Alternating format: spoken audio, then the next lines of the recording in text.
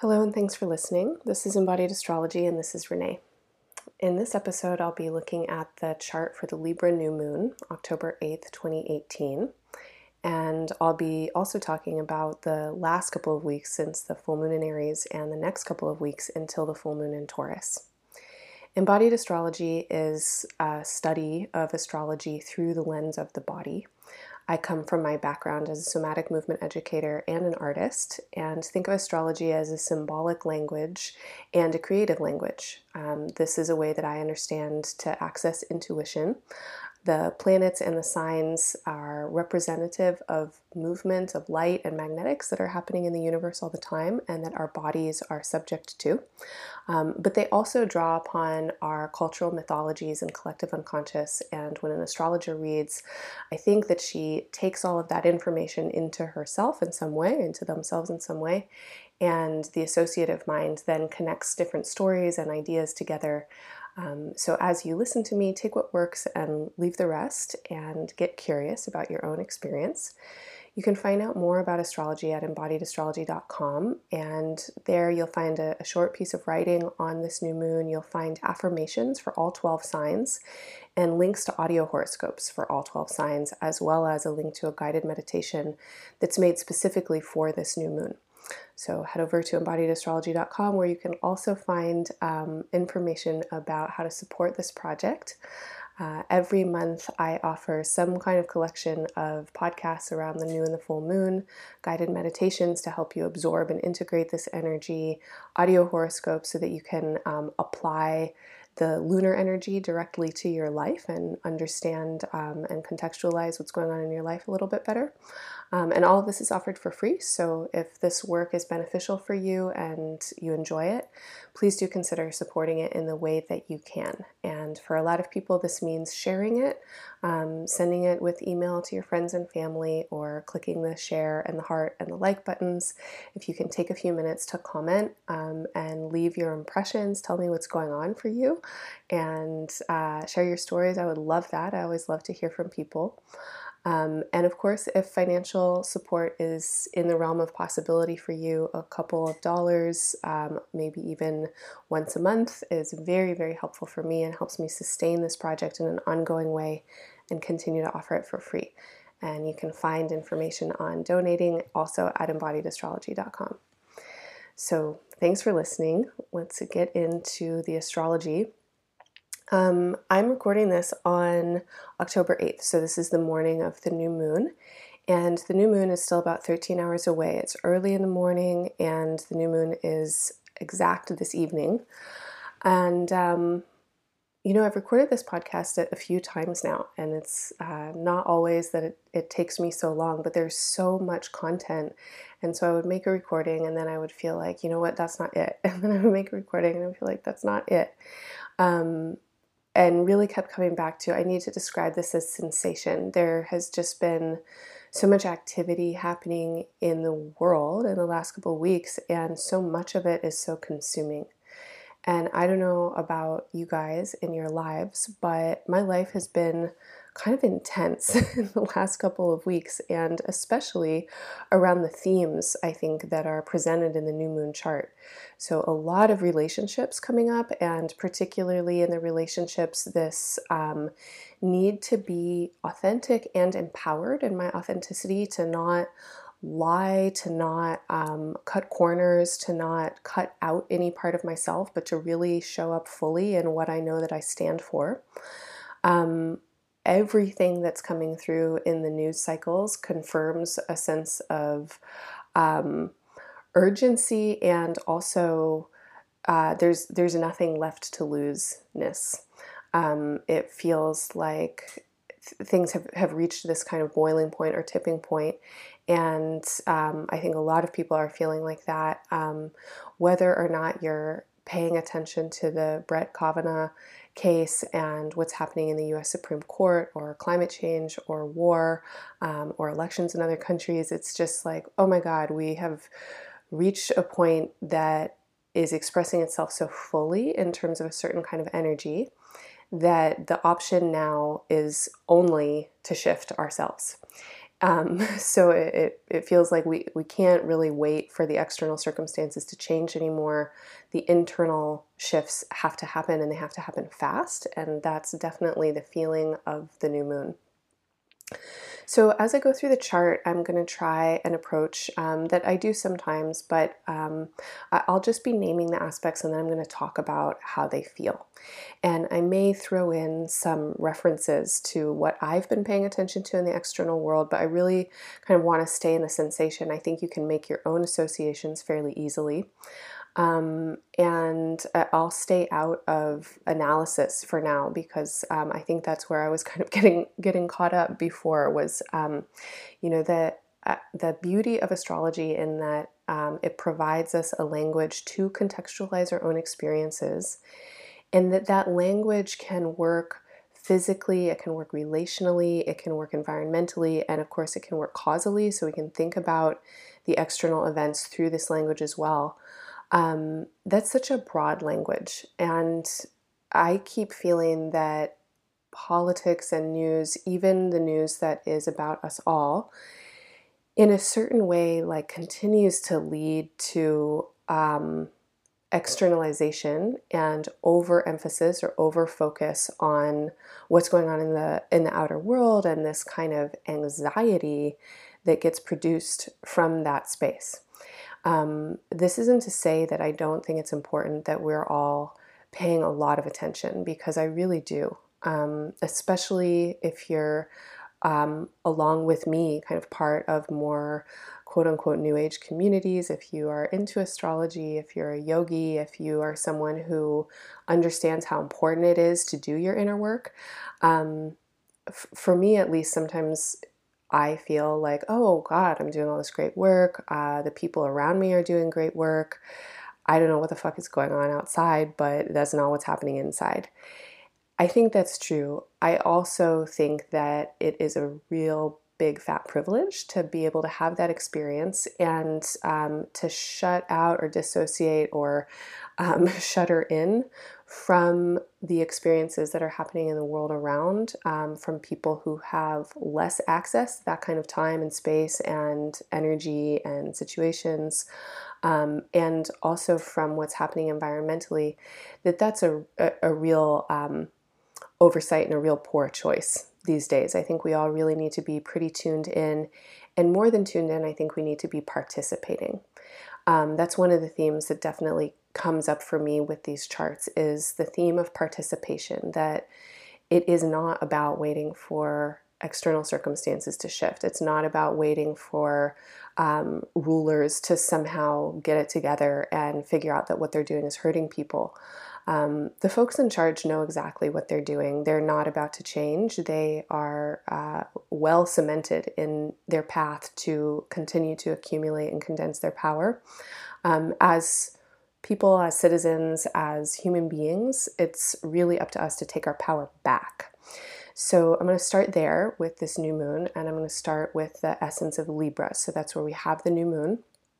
And regardless of what hemisphere you're in, what part of the globe, this is a time that we're coming into after the equinox. So it is the time of balanced light at the equinox, when night and day are equal. But in the northern hemisphere now, we're moving into the darker time of the year, and in the southern hemisphere, we're moving into the lighter time of the year. And what happens at the equinox, which is about the time that I put out the last recording, is that there is this kind of internal balancing mechanism that happens, and we go, okay, this is a moment to reset. Our internal systems go balance, and then we continue to move into whatever the next polarity is.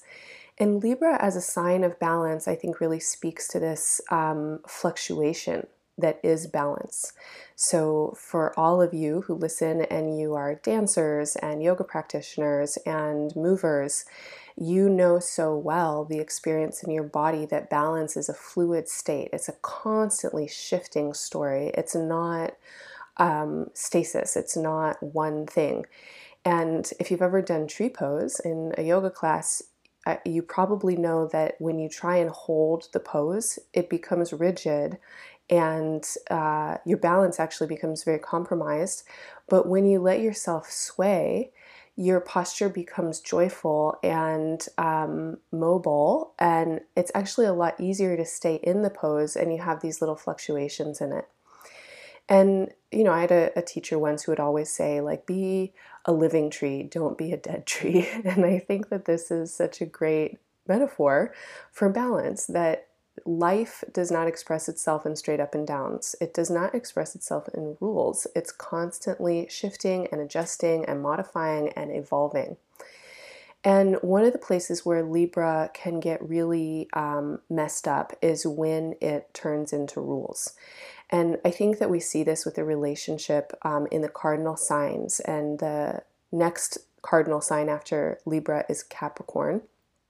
And so in Libra, we have ideas of justice and ideas of equanimity. It's an air sign. It's talking about the thought process and concepts. And in Capricorn, we have the earth output of those ideas. And so we have rules. Libra is also a sign that is described with the archetype of the scales of justice. And so we have a female figure with a blindfold on holding scales. And I think this also is a really important representation of what this sign is that justice has to be embodied. It has to be felt. It can't be looked at objectively. There are always too many sides of the story. There are always too many complexities to take into account. It really needs to be felt.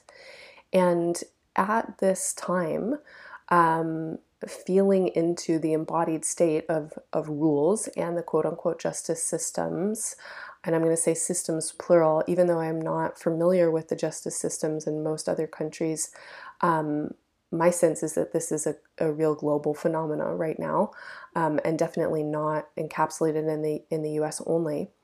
But certain people have a lot more weight when it comes to justice, and their bodies carry a lot more weight. So if you are a person, or if there is a person who is a male-bodied person with white skin, who's cisgendered, who agrees that he is male, who's straight, and who has some money, who comes from some money, then this person's body is going to carry far more weight than a person whose body is female, who's not white, who doesn't have money, who's not cisgendered, who's not straight, right?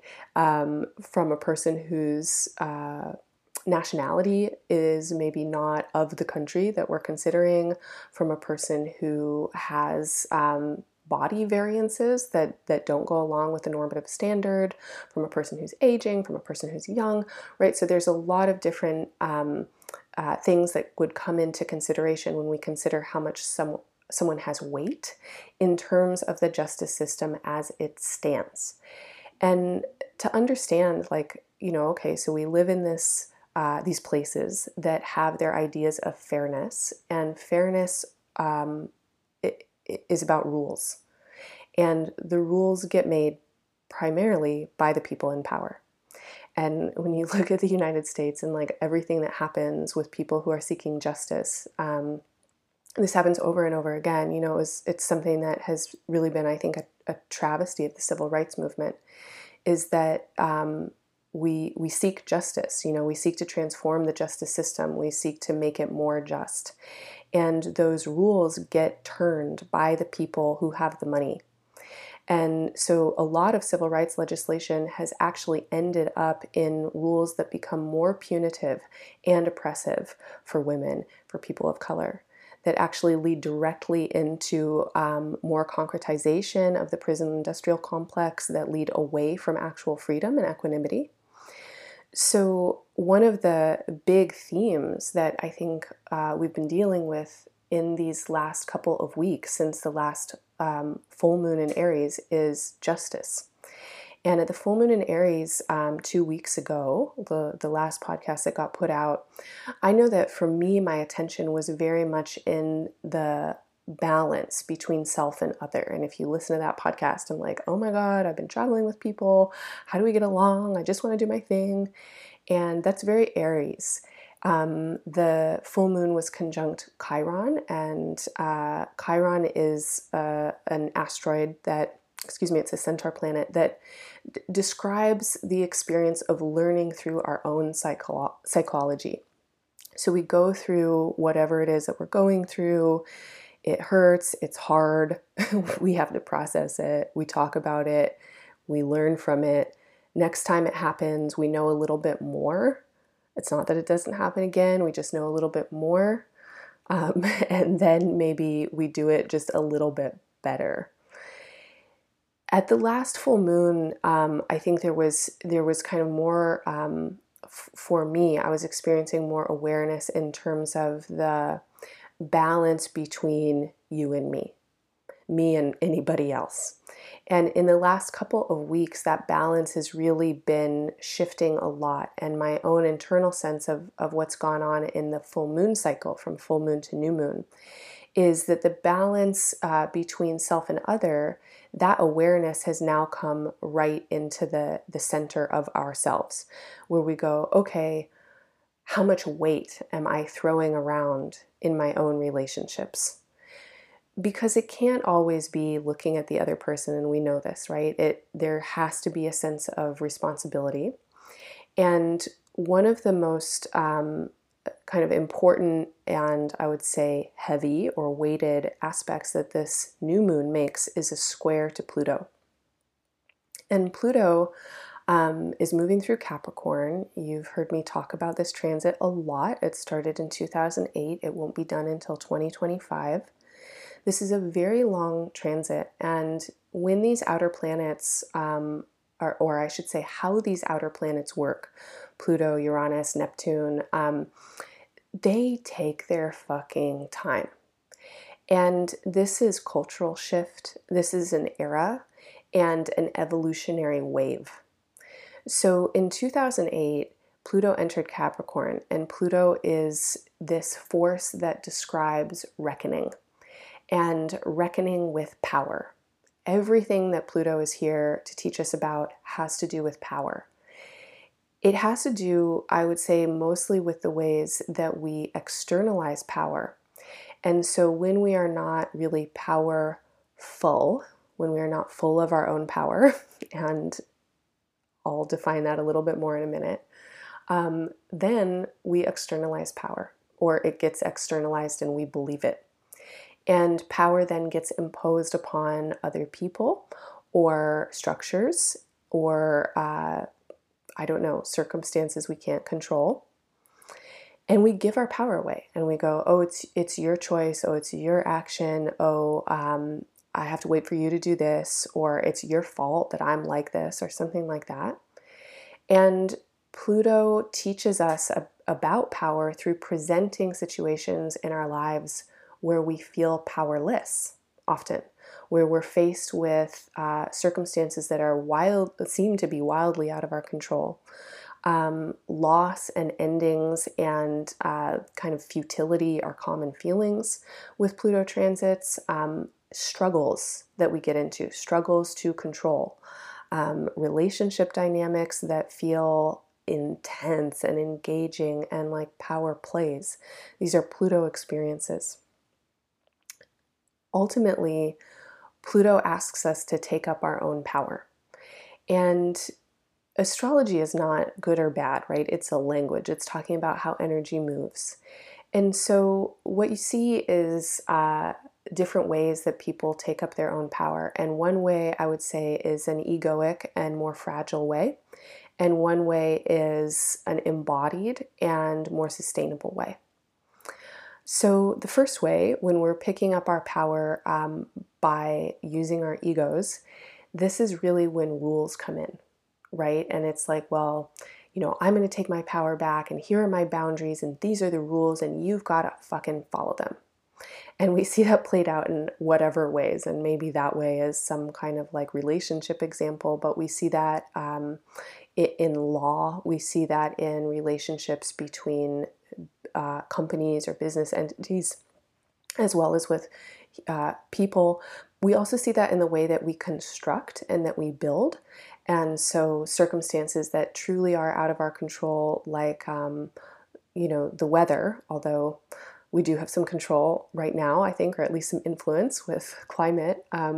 But, circumstances happen all the time that we can't control. And then we fortress ourselves. We try and build structures to protect. And this is one of the ways that Pluto can act, is it can externalize the power. And in Capricorn, I think that it's doing quite a lot of this. So we see the increase, kind of more and more money flooding into the military in the United States.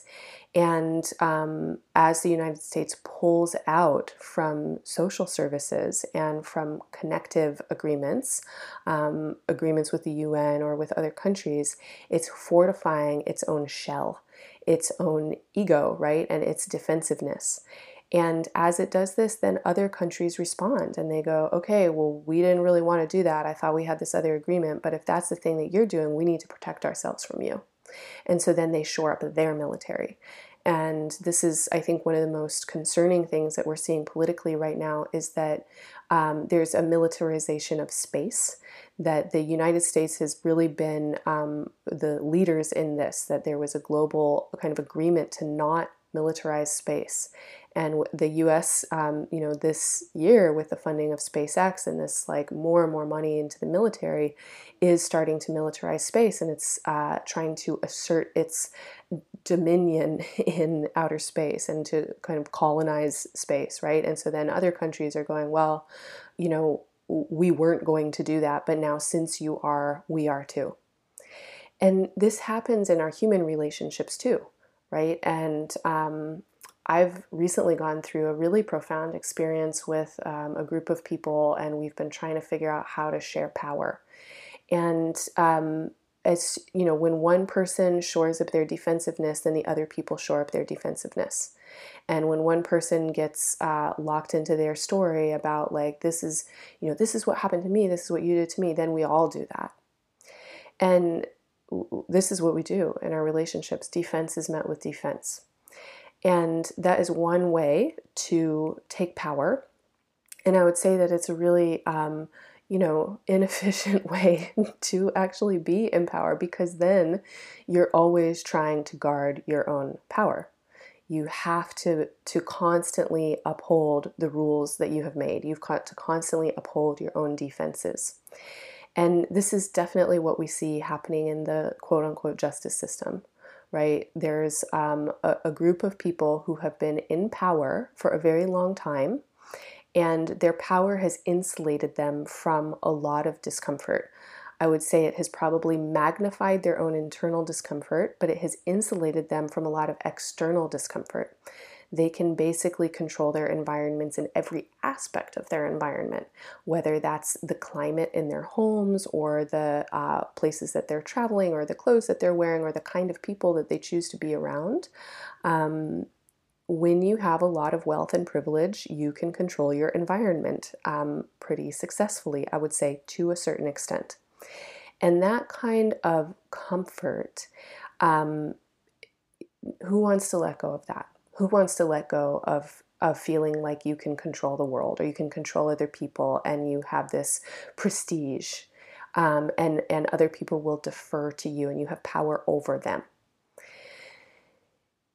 I do not think that the people who are in charge of making a lot of these rules are very conscious of their own intent, but I also think that maybe they are.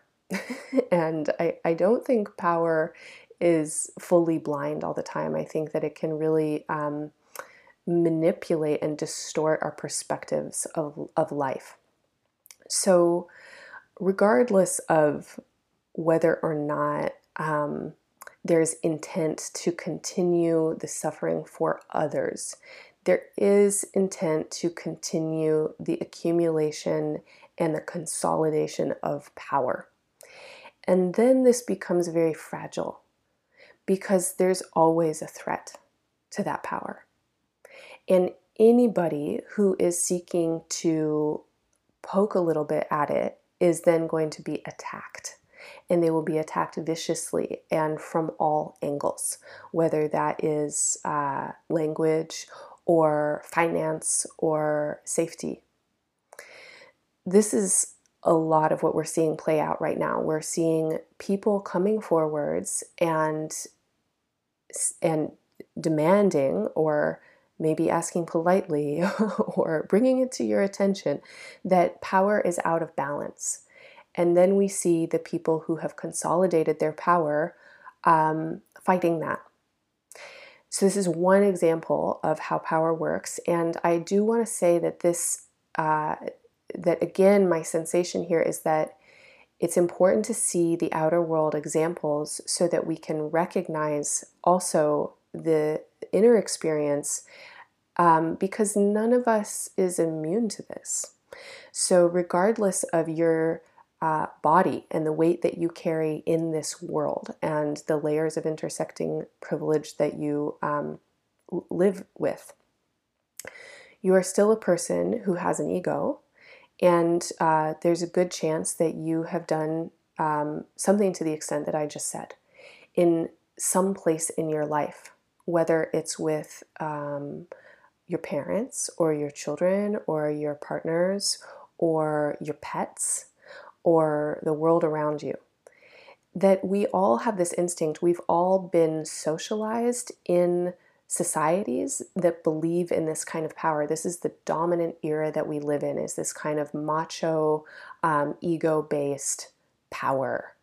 This is what, it's all the movies, it's all the TV shows, it's all the fucking music, it's the banking system, it is our ideas of success. Accumulate and condense power. This is supremacy and the belief in our bodies, the instinct that we can be better, right? Like, I'm going to be better than you. I'm going to win. I'm going to have more than you. Maybe there are some people out there who have been raised in cultures or families who give different information than that, who have learned that they are balanced in the world around them and that their power is equal to the power of their community and of their environment.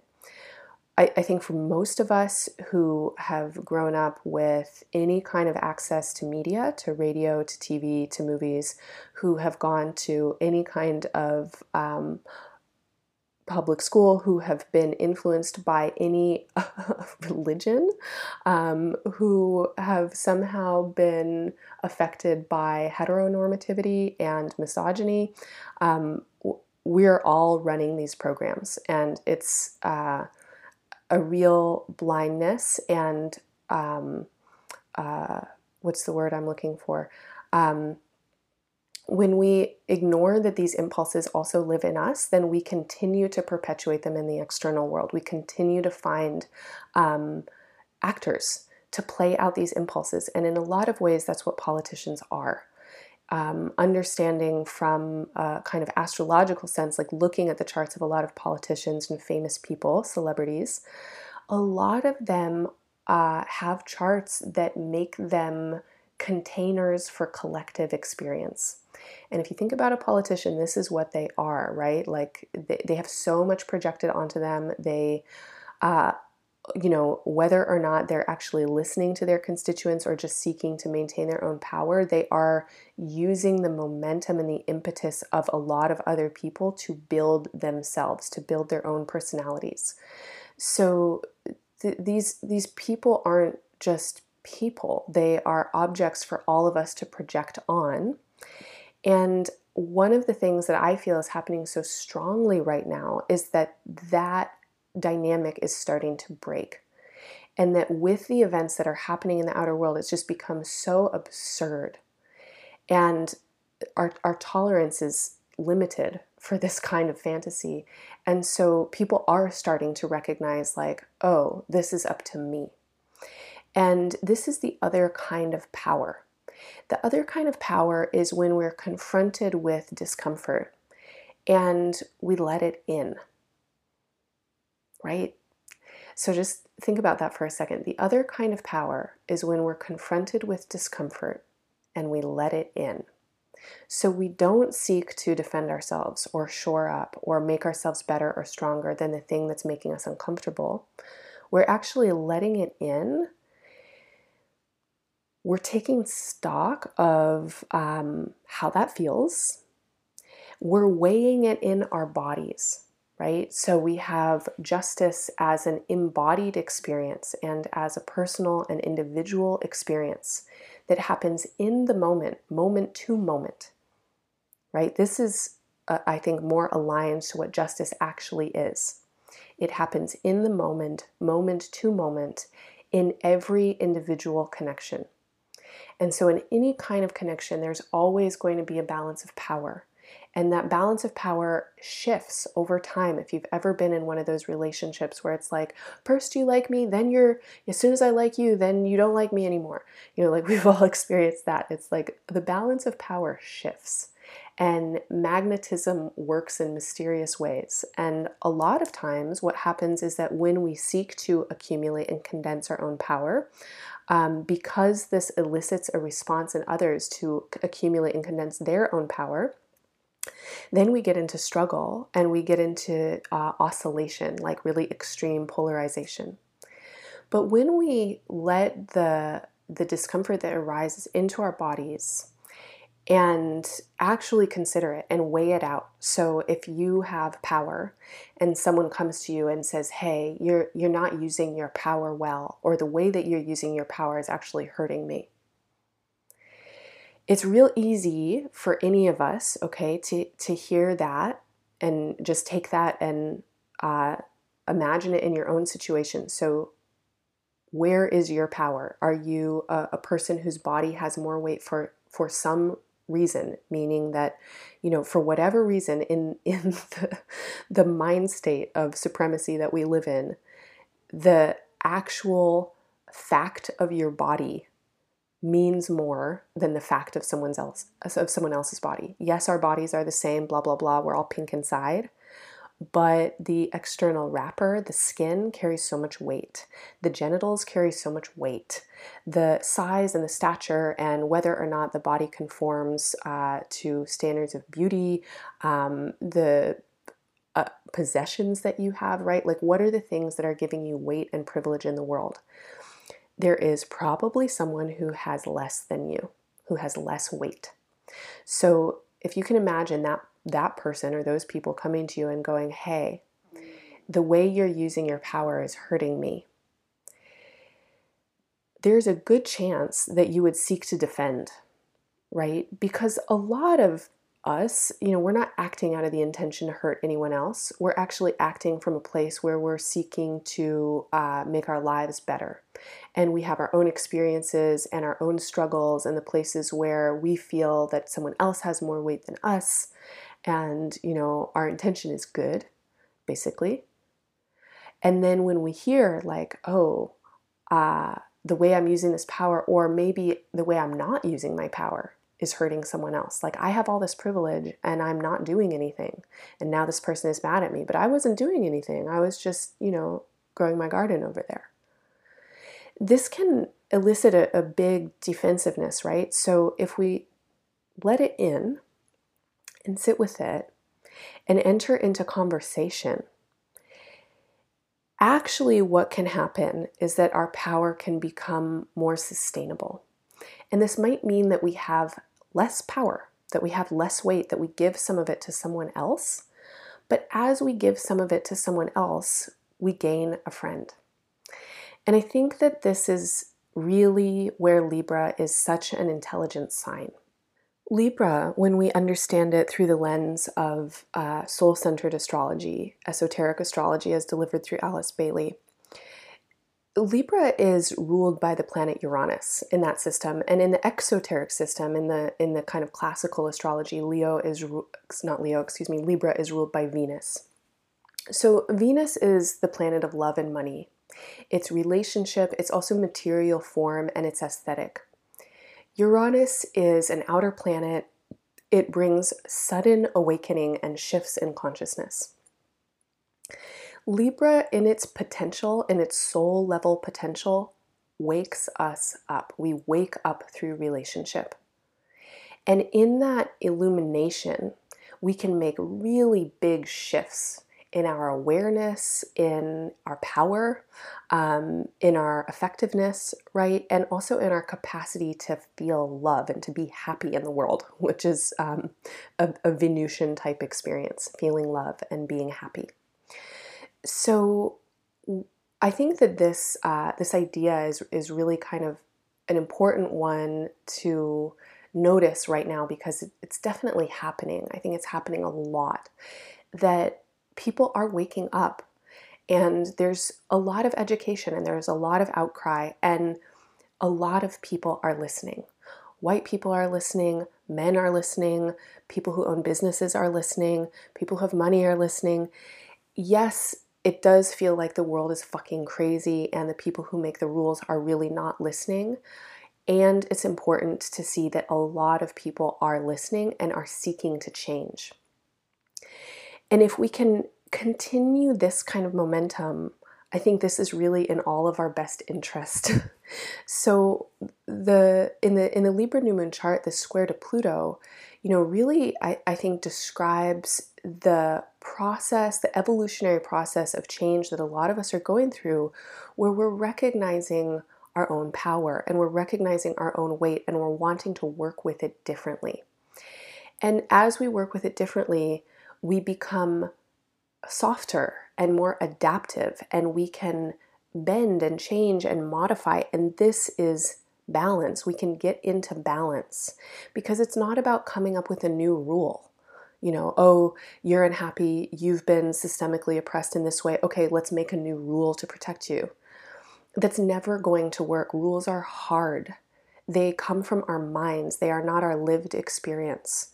If we can become softer in our own experiences and listen deeper to one another, we'll recognize that shifting the experiences is a process. It's an evolution. That the people and the animals and the places that have been disempowered need to be given more power. We need to give women and people of color and animals and the earth more sovereignty and ability to ask for what they need and get what they need. And we are all sharing this space together, right? So this has to be an ongoing conversation. It can't just be a new rule. This group is in power now. We definitely want to practice adaptation and flexibility and open-mindedness. And one of the ways this is coming through in the chart is with Mars and Lilith in Aquarius. Now, Mars entered Aquarius back in May, and then it turned retrograde. And it turned retrograde in the end of June, this is around June 26th. And it retrograded all the way back into the late degrees of Capricorn. And it reached Capricorn again in August. And then it turned direct in the last week of August. And by the second week of September, which was just a few days ago, Mars re-entered Aquarius, not a few days ago, a few weeks ago. And then in the last few weeks, it has completed its retrograde. And that means that it got back to the place in the sky where it was when it turned around. And so in the new moon chart, Mars is at that degree angle. It's at 9 degrees. And this is a significant degree point because it is the completion of this cycle. So if you think all the way back to May of this year, what was going on then? And between then and now, what are the experiences that you've been having when it comes to your sense of, I want to say, relational and social patterning? Aquarius is a sign that rules our nervous systems. It gets expressed particularly in the sympathetic motor balance, the way that information comes in and is processed and reaches the central nervous system, our brains and our spines, and then our brains and our spines send out impulses and then we act. And this is how Aquarius functions. Aquarius is an air sign, but it's called fixed air. It's the middle of a season. And fixed air is habit. It's when thought becomes automatic and the nervous system kind of takes over. So this is very important because patterns make the world go round, and it's part of our evolution and our biology, right? Like we learn things and then we need to know those things. We can't learn them every day. But this is also how bias is learned and taught, is through repetition, and it comes in very subtly and we don't know it. And so in Aquarius, we have fixed thought. And so this could be, you grow up in a town where, I don't know, there are no Black people.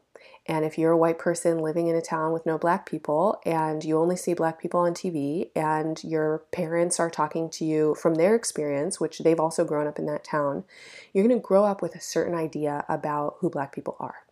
Right? And that's called a bias. That's called implicit bias. And then you're going to move to a city, go off to college, move to a city, and you are either going to have your biases kind of blown and shattered, and you're going to learn that you are, that your assumptions were wrong, or you'll have them confirmed. But either way, you'll still have that kind of innate conditioning underlying you. So this is the thing about working with bias, and one of the reasons why we all need to continue waking up to bias is that it's patterned and it's very, very, very, very deep.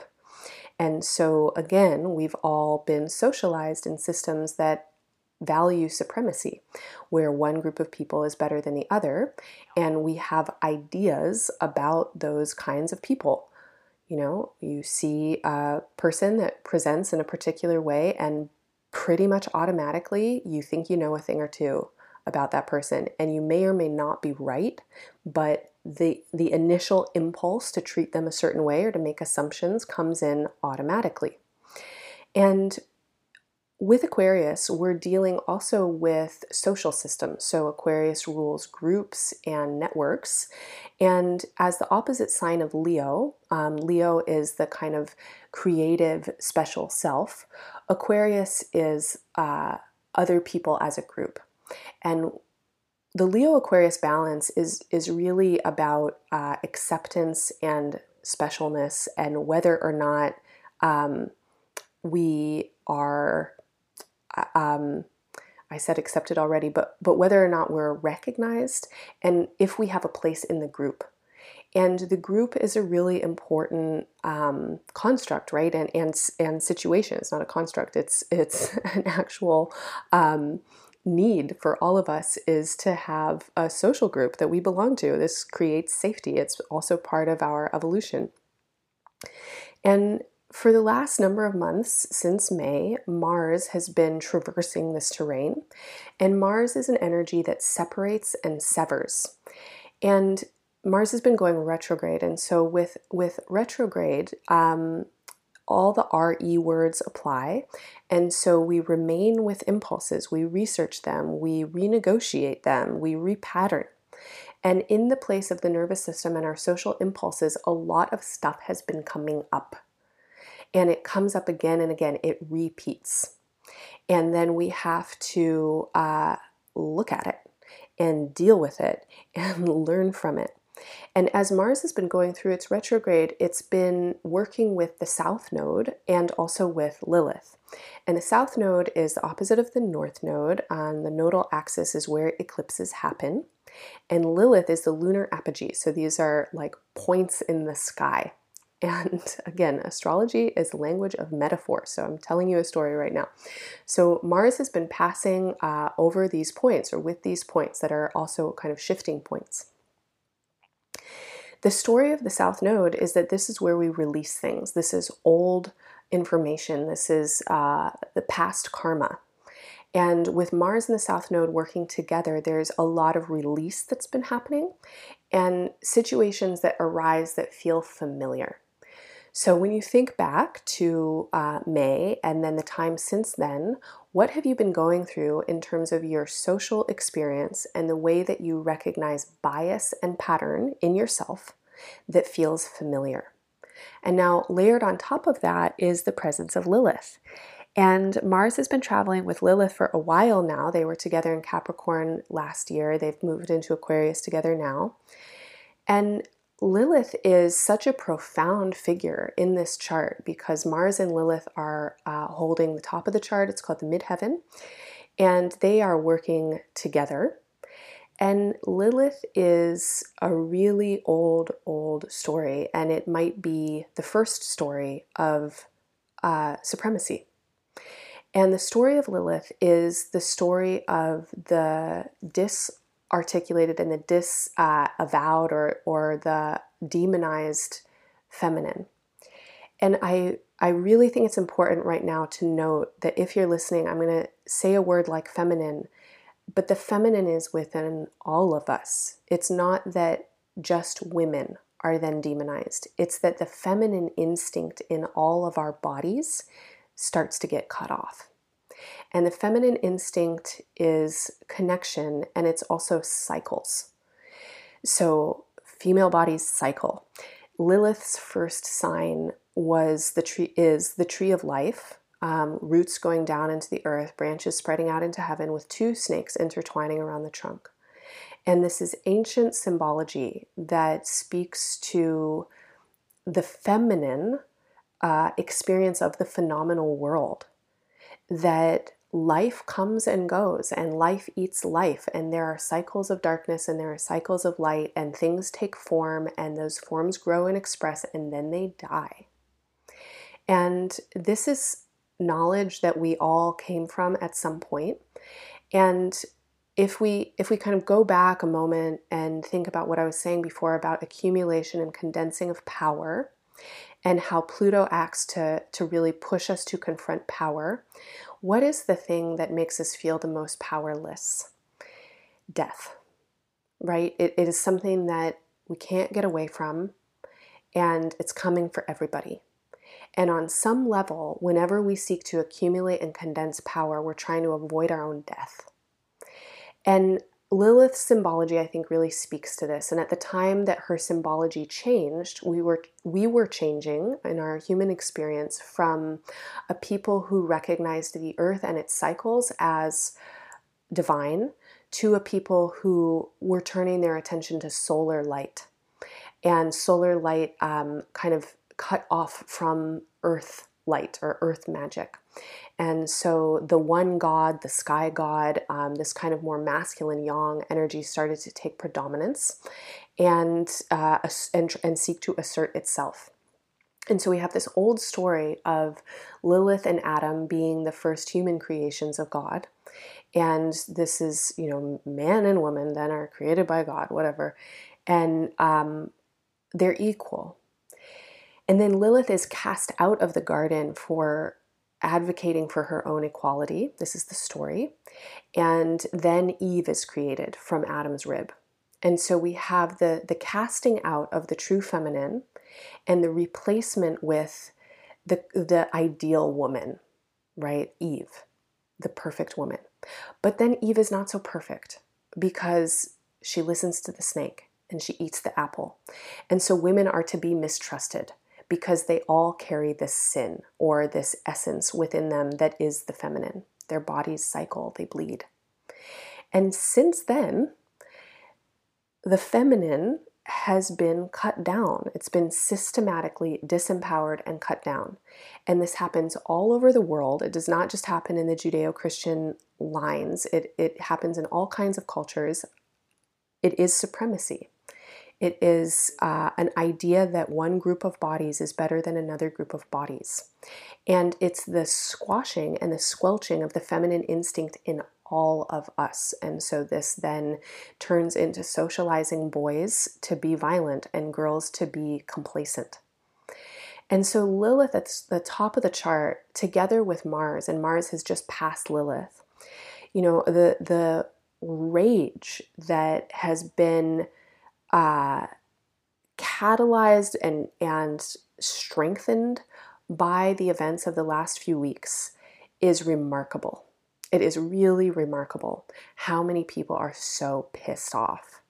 And it's not just women. There's a lot of men who are real pissed off. And I want to say that this is important, that this kind of anger at the the distraction and the severing from our own humanity. This is a human experience. This is not about gender divide. A lot of people are angry because this is an unjust system, and this rage is now starting to get catalyzed.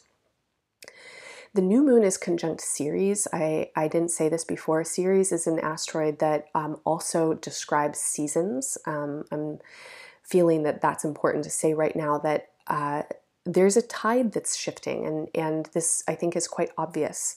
And part of how the tide is shifting is that this pain and anger that really has been accumulating now for how long? I don't know how many thousands of years, but it is very entrenched in our collective soma, in the bodies that we share and that we've created. This is starting to come out.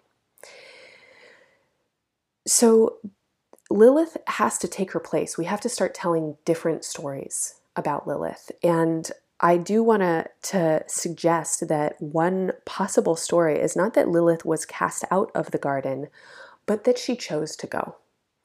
And this is kind of referencing a little bit of like Freudian psychology here, which is that there's some kind of original wound around abandonment. And, you know, I had a friend who was a therapist, and they said at one point, you know, it's always a parental wound. Like, these are always the worst, because in your infantile experience, your parents are everything. And when they leave, there's such intense tragedy and abandonment that happens in your experience, even if they're just leaving to go to the fucking bathroom, you know? And if you have kids, like, you've experienced this too, where it's like the attachment from your children, because they identify as you, is so intense. And then you leave and it's like, there you go, you've just messed up your kid, like they're traumatized. And I think in a certain way, what we're dealing with is this abandonment wound that comes through the masculine expression. And again, this is not just men, but it comes through the masculine expression. And then what does it do? It seeks to maintain control. I'm going to get her to stay. I'm going to put these rules around her. I'm going to take away sovereignty out of her body. I'm going to disempower her in every single possible way I can. I'm going to rape her. She's mine. This is the cultural landscape that we live in. Again, it doesn't matter where you live. This is everywhere. Rape culture is the world culture right now. It's happening everywhere. And it happens in how we treat our environment and how we treat our earth. We're all doing this. We're all complicit in it. It is not just between women and men. We live in an exploitative, supremacist, brainwashing mind state. This is how we've been trained, right? We want to decondition, we want to deprogram. And part of Mars' cycle through early Aquarius has been doing this. And the other thing that makes me think that we're starting to do this, or one of the other things, is the ruler of the new moon. And so Venus being rulers of the new moon. Venus is the exoteric ruler, the traditional ruler of Libra, and Uranus is the esoteric ruler, the soul-centered ruler of Libra. I'm going to try and talk about both in my last few minutes. So Venus on the day of the new moon has just recently turned retrograde. Venus turned retrograde on October 5th. And so this is just a couple of days after it stations. And as it does, it is conjunct the asteroid Persephone. I just love this imagery right now, that Persephone is another figure of the kind of demonized woman. This is the demonized maiden. Her archetype is the young woman who is curious about her sexuality, and then she gets swallowed by darkness and the god of the underworld. And so we have another kind of cultural myth around women and their sexuality, and the meaning of feminine sexuality as bad and as leading to darkness. And Venus has just turned retrograde, and it's going to make its way back to the early degrees of Libra. And as it does, it's going to pass this amazing conjunction, which is the asteroid Medusa. I've been kind of interested in asteroids a lot lately after spending some time with Demetra George and Melanie Reinhart, two really amazing feminist astrologers. And Demetra is one of the people who's really been like studying asteroids, and there's 12,000 of them, and you pull them in and there's some really interesting names. I'm hoping to get to another one soon, but Medusa is conjunct the vertex. And the vertex is, again, it's a point in the sky. It represents the intersection of the ecliptic and the vertical axes. And this is a place where in astrology charts, it is really remarkable how often big changes happen around the vertex and things really shift. And so in the new moon chart, Medusa and the vertex are conjunct. And so here we have, again, a demonized feminine and another rape story. So Medusa's story is that she, again, was a maiden. She was raped by the god Poseidon in Venus's temple. And then Venus is pissed off that this happened in her temple, and we can take this as symbology for her temple is her body. And she turns Medusa into a monster who can turn men to stone with her gaze, right? So if we look at the symbol, not at the story, we have anger, justified anger over rape. And the embodiment of anger, then I'm going to turn you to stone with my gaze. Fuck you, motherfucker. And then we have the continuation of the story, which is it Perseus? I'm forgetting the name right now, who decapitates her and then uses her head to fight his war. And here we have the decapitation of feminine anger and the use of that force to then fight the war of supremacy, of misogyny. And aren't all of these just amazing metaphors to think about in these last couple of weeks, with deciding votes for the nomination of a rapist onto the Supreme Court, deciding votes being cast by women, and the kind of accumulation of power that, you know, exists also in women's bodies, and particularly in white women's bodies who have access to the money of the GOP and the power, and who are also seeking to maintain their own place. So when I'm saying like this isn't about a group of people, this is an instinct that exists within us all. It doesn't matter if you're a female, it doesn't matter if you're black, it doesn't matter if you're trans. You also have the instinct to accumulate your own power. And maybe your group of people has not been able to do it or not been able to hold on to it, but you see it all the time in circles within circles, that there are circles of people who are marginalized, and in their own circle there's supremacy. So this is all of us, right? I just want to say that. Now, on the world stage, this figure, this image, the mythology that's being played out right now is remarkable. Venus is going retrograde. It's going to go all the way back into the late degrees of Libra. And as it does, it's going to touch upon Medusa and the vertex. And by the time we get to the next full moon, the asteroid Medusa will be at the place where Venus is now at the new moon. And the moon will be on Uranus. And Uranus, as the other ruler, the kind of modern ruler of this new moon, happens to be, and here I just think this is so hilarious, it happens to be conjunct the asteroid Brett. So I was saying a moment ago that I've been interested in asteroids. You know, Demetra has given some talk that I was listening to, and she's like, oh, there's 12,000 asteroids, and here's this list, and I bet your name is on it. And it's so interesting to pull up asteroids because astrology is an access point into the Akashic realm, into the etheric plane, where all information is present at all times.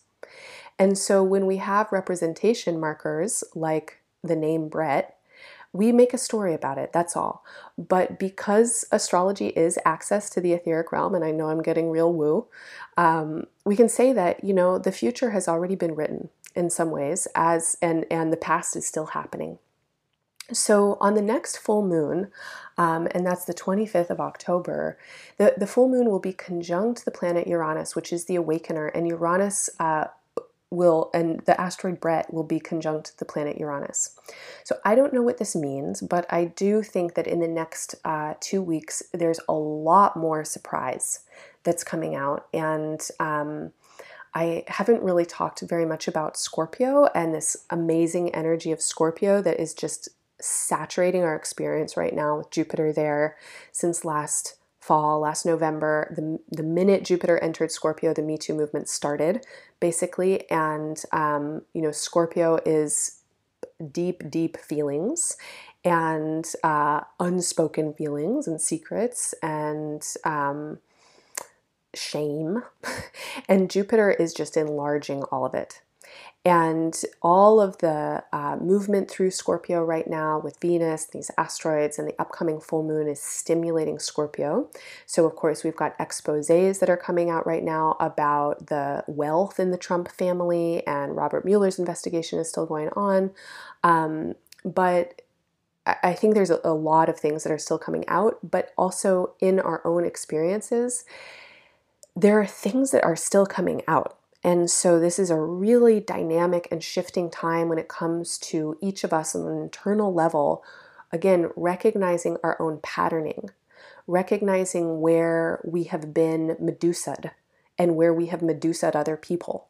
And all of us have done this. All of us have made some proclamation, of like, oh, it's your fault, and I'm therefore going to seek to decapitate you. I'm going to take your power away from you in whatever way I can. And all of us have had that done to us. And it might not be as extreme as actually cutting off someone's head.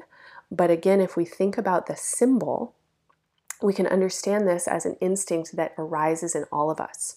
So when I'm talking about these stories, when I'm talking about Lilith as the face of the feminine that is rejected and cast out, or maybe the one who chooses to leave and then is demonized for it, this is not actually about Lilith as a story. It's not actually about women as a group of people. It's about all of us who have both had the experience of being rejected and cast out, and who have also chosen to leave and been demonized for it, or have that fear about it, because it's Aquarius, right?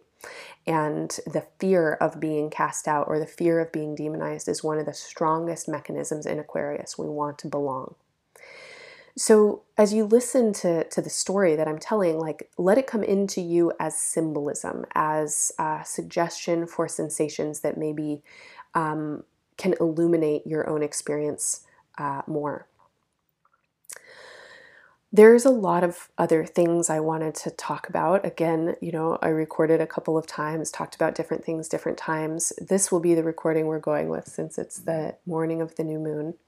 I think the place that I really want to leave it is with Neptune, and the ruler of the new moon, Venus, is in a trine with Neptune, and they're both retrograde. They're both going internal. Neptune, it can be represented in a lot of ways, and one of the ways that it can get represented is confusion.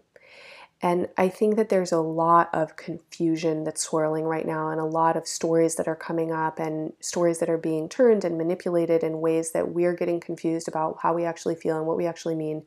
And that's going on.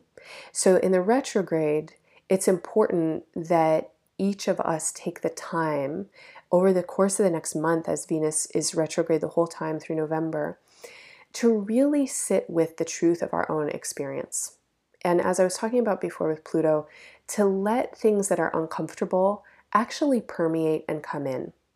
And don't seek to act right away. Don't get caught up in telling the story. This is what Neptune does. It spins some story and we think that it's real. And then we actually lose track of reality and our own presence and ability to feel. And Neptune, when it is expressing itself in a kind of beautiful, divine way, is feeling and empathy and deep, deep compassion, and a recognition that there is actually no separation. And with the concepts that I've been putting forwards, this idea of no separation is an important one, because in the external surface of it, it can really seem like we're separate. Oh, you have more power than me. That group of people, they're definitely really different. And yeah, we're all pink inside, but our experiences are so different. Yes, that is true. We're also part of the same stuff. And the experience of needing to consolidate power and being fearful of losing it and then imposing suffering on other people is also extremely distressing for the psyche and the nervous system. It might really satisfy the ego, but on a cellular level, it feels awful. And you know this if you have ever been in a position where you dominate and need to hold on to your own power because you spend your time being fearful and being pissed off and being confrontational and uptight.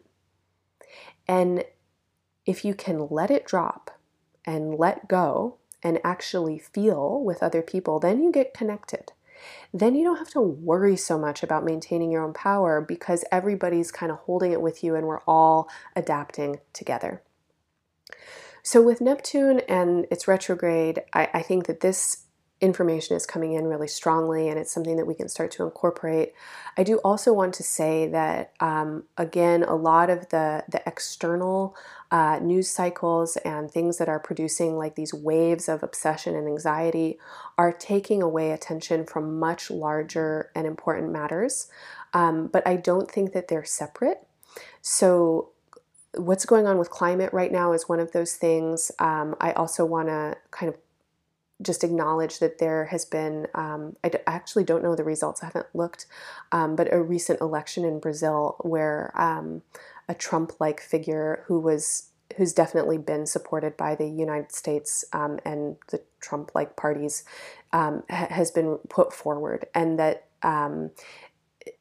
systems of control and domination and supremacy are kind of wrapping themselves around the world right now. It's really not just local. This is showing up in our environment and in the ways that we're treating our resources. And this is old news, right? But exploitation and extraction from the earth is part of rape culture. And the ways that we consume all the time and are constantly trying to make it better, make it better, make it better, make it better. This is also part of the same stuff. So as we address the things that are internal, I do really think that we're going to start to see an external shift. This doesn't mean to stop paying attention to what's external, because the external provides a mirror for us to see ourselves in it. I'm going to stop there. I'm at an hour and 6 minutes, so lots more to say, but I'm going to stop. You can follow me on Instagram. Just look for Embodied Astrology.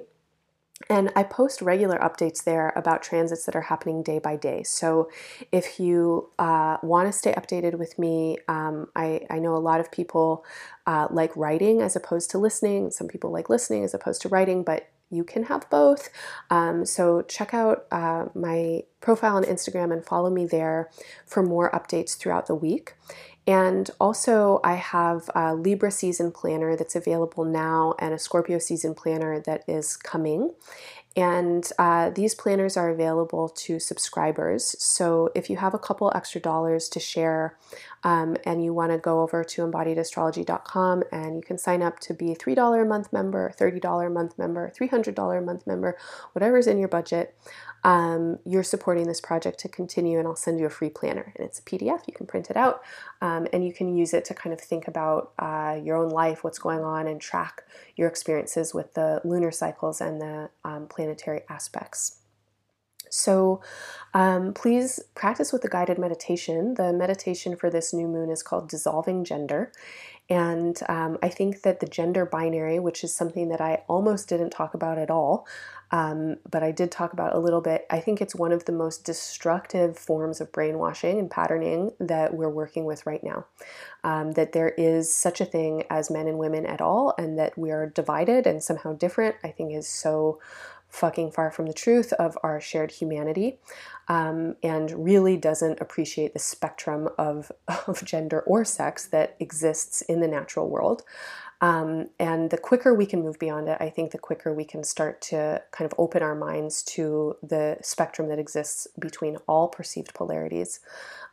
So head on over to that link and do the guided meditation. Your audio horoscopes are available for you. And don't forget about the affirmations at embodiedastrology.com. I'll catch you on October 25th, if not a few days before, with some information about the full moon in Taurus. Until then, keep doing your work, stay present, stay safe, stay engaged, and listen deeply.